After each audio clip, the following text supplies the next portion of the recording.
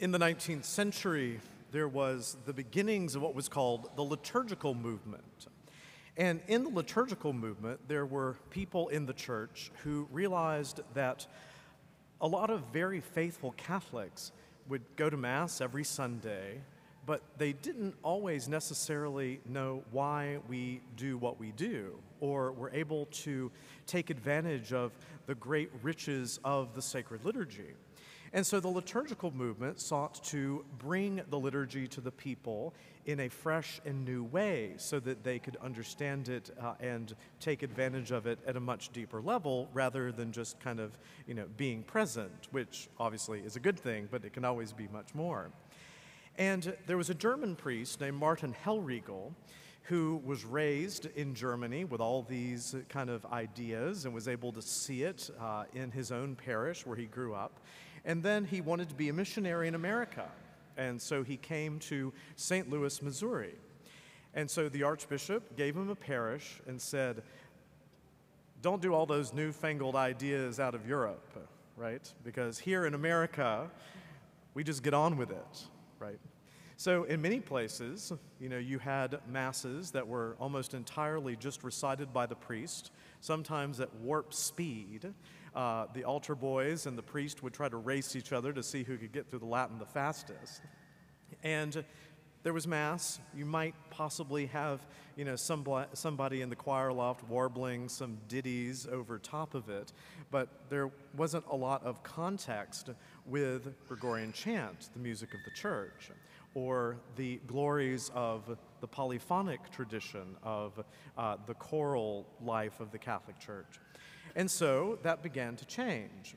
So Monsignor Hellriegel goes to a parish called Holy Cross, and he says, but the faithful deserve to not only know about the liturgy, but to love all of the riches of the liturgy, not just a part of it. And so the first thing that he did when he came to this new parish of Holy Cross in the 1930s was that he opened this little book called the Roman Ritual, okay, which is a book of blessings. There are tons of things that the church offers to her people that can be blessed. Electric dynamos, airplanes, ships, expectant mothers. There's all kinds of things in this wonderful little book. And it happened to be the Feast of the Assumption. And in this lovely text of the Catholic Church, it said, blessing of herbs on the Assumption of the Blessed Virgin Mary. So he told his people the Sunday before, bring your herbs. And they're like, what on earth is he on about? He's like, we're going to do this together, right? And so the people are like, okay, Father wants herbs. I guess he wants, something to put into his Italian cooking at the rectory for dinner, right? So they brought all those things, and he started saying these prayers and explaining why he was doing it. And so it became a tradition.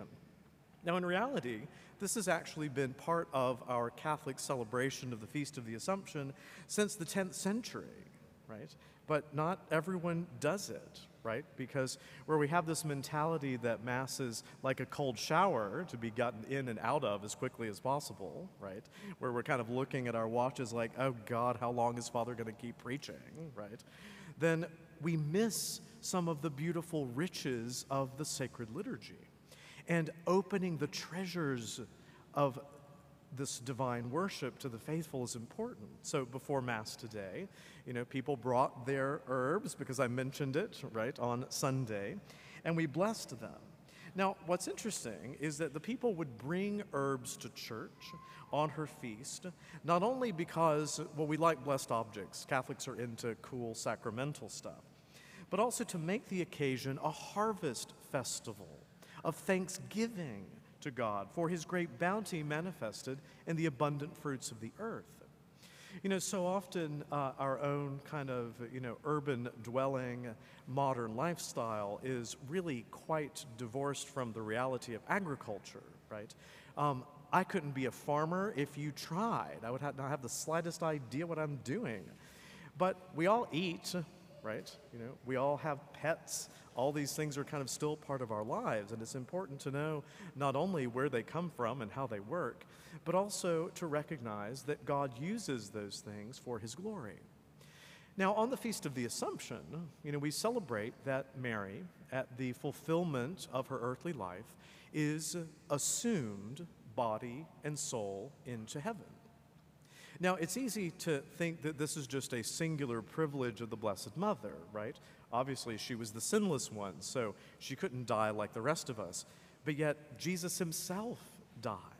And so, who is his mother not to follow her son? And so, she fell asleep and then was assumed into heaven, body and soul. But that is also a foreshadowing of what will happen to us at the end of time, at the last judgment. If we are faithful to what Mary did throughout her life, which is the imitation of her son, Jesus, right, then we too will be raised body and soul. Our souls and our bodies will be put back together again, and we will be once again the fullness of ourselves, but in glory. What a tremendous gift.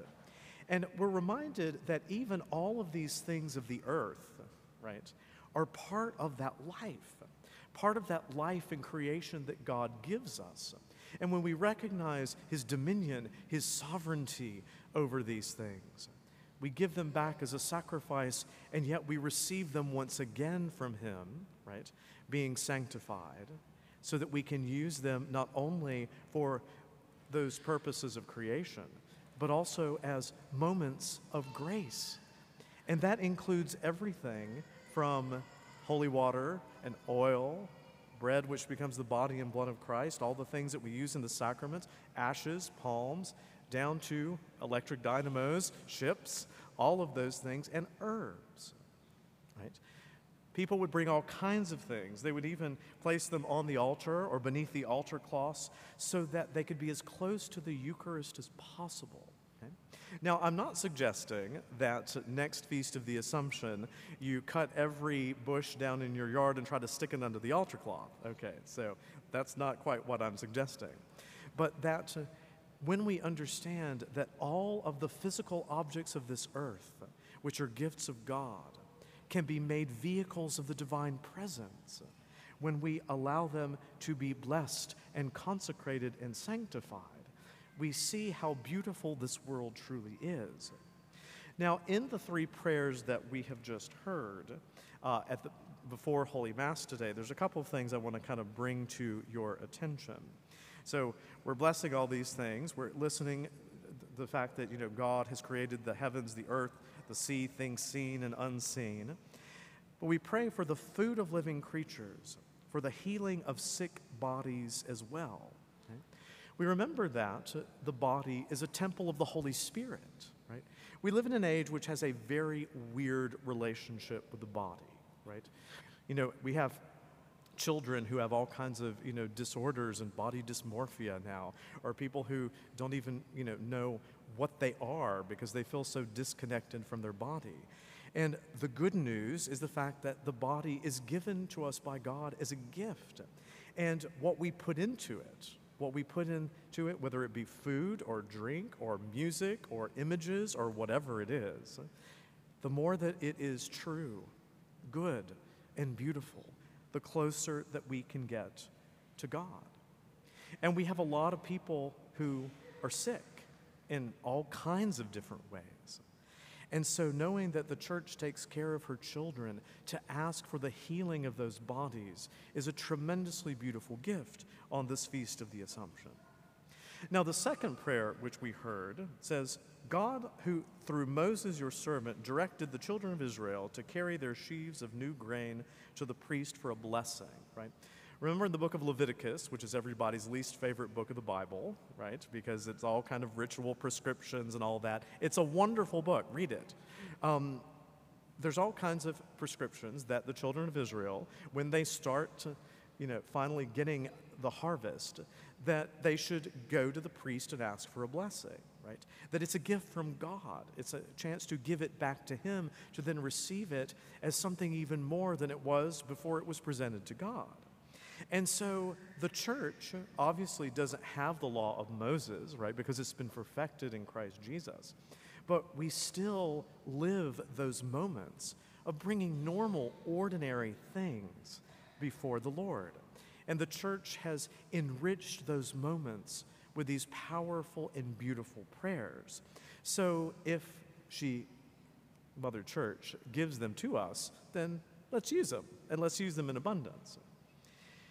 We read, "Grant that men, cattle, flocks, and beasts of burden find in them a remedy against sickness, pestilence, sores, injuries, spells, against the fangs of serpents or poisonous creatures." The church's public prayer doesn't miss anything, right, that can possibly happen. Now, of course, we don't use these things in a superstitious kind of way, right? God has invented medicine, right? We're supposed to use it. That doesn't mean that if you get bit by a serpent, then you come to church and say, well, I'm just going to take a piece of rosemary that was blessed by church and I'll be okay. That's not the point, right? But all of those things of the earth, even of which medicines are made out of, again, come from the beautiful gifts of creation. And we recognize God's sovereignty over them and our proper use of those things. Finally, in that third prayer, God, who on this day raised up to the highest heaven the rod of Jesse, the mother of your Son, by her prayers and patronage, you might communicate to our mortal nature the fruit of her womb. We implore you to use these fruits of the soil for our temporal and everlasting welfare. Remember that our life in the church is not just about this worldly things, and it's not just about next worldly things. It's that beautiful Catholic both and, right?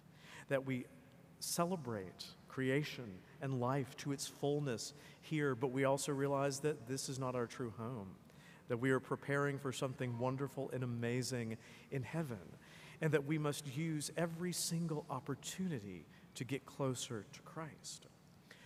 It may not have occurred to you that, when you bless a meal, for example, right, instead of just digging right into whatever it is, right, that we say a prayer over that, we ask our Lord's blessing over that, even in the simplest things, that all of those are ways in which God sanctifies our natural world. And they can have a very powerful effect when we use those things the way that Christ intends through the discipline of the church to use them. Our current Vicar General for the diocese, Father Gregory Wilson, tells the story of growing up in a small little town in South Carolina called St. Matthews. And he'd never heard anything about Catholicism. He'd never met a Catholic before.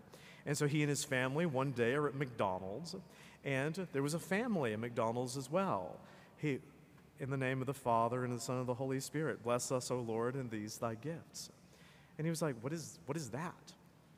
That very simple act in a McDonald's in St. Matthews, South Carolina, right, impelled a young man to look into Catholicism and into the priesthood, right?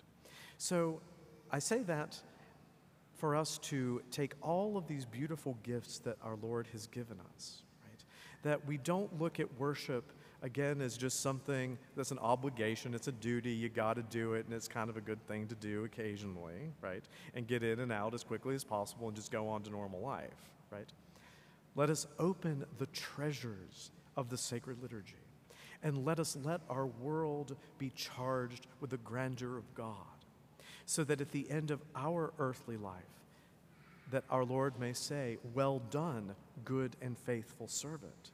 And when there is no more time and there is no more world, our body and souls may be reunited so that we can see the Blessed Mother and all the saints of heaven in that glory, which is a reflection of God.